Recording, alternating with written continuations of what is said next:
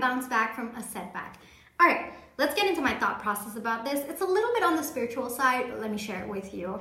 So every single time I'm facing a setback or something's blocking me, I'm feeling stuck, things have spun out of control, or something unexpected has completely thrown me off balance, I believe there to be a reason for that experience. There is always a reason for every single thing that you experience.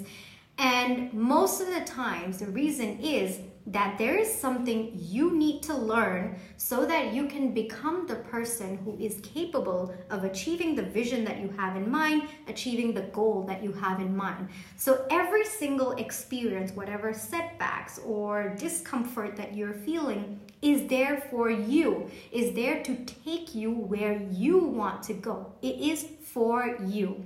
And the lessons could be anything, It could be maybe taking the time to improve your skills or your knowledge, maybe trying a different route, trying a different strategy, or, and this is absolutely crazy, sometimes the lesson is for you to learn how to take a step back and not interfere and allow things to flow, because sometimes you are the block. So when I perceive my setbacks to be there for me, to help me grow, to help me get to where I need to be, it helps me bounce back a little bit easier.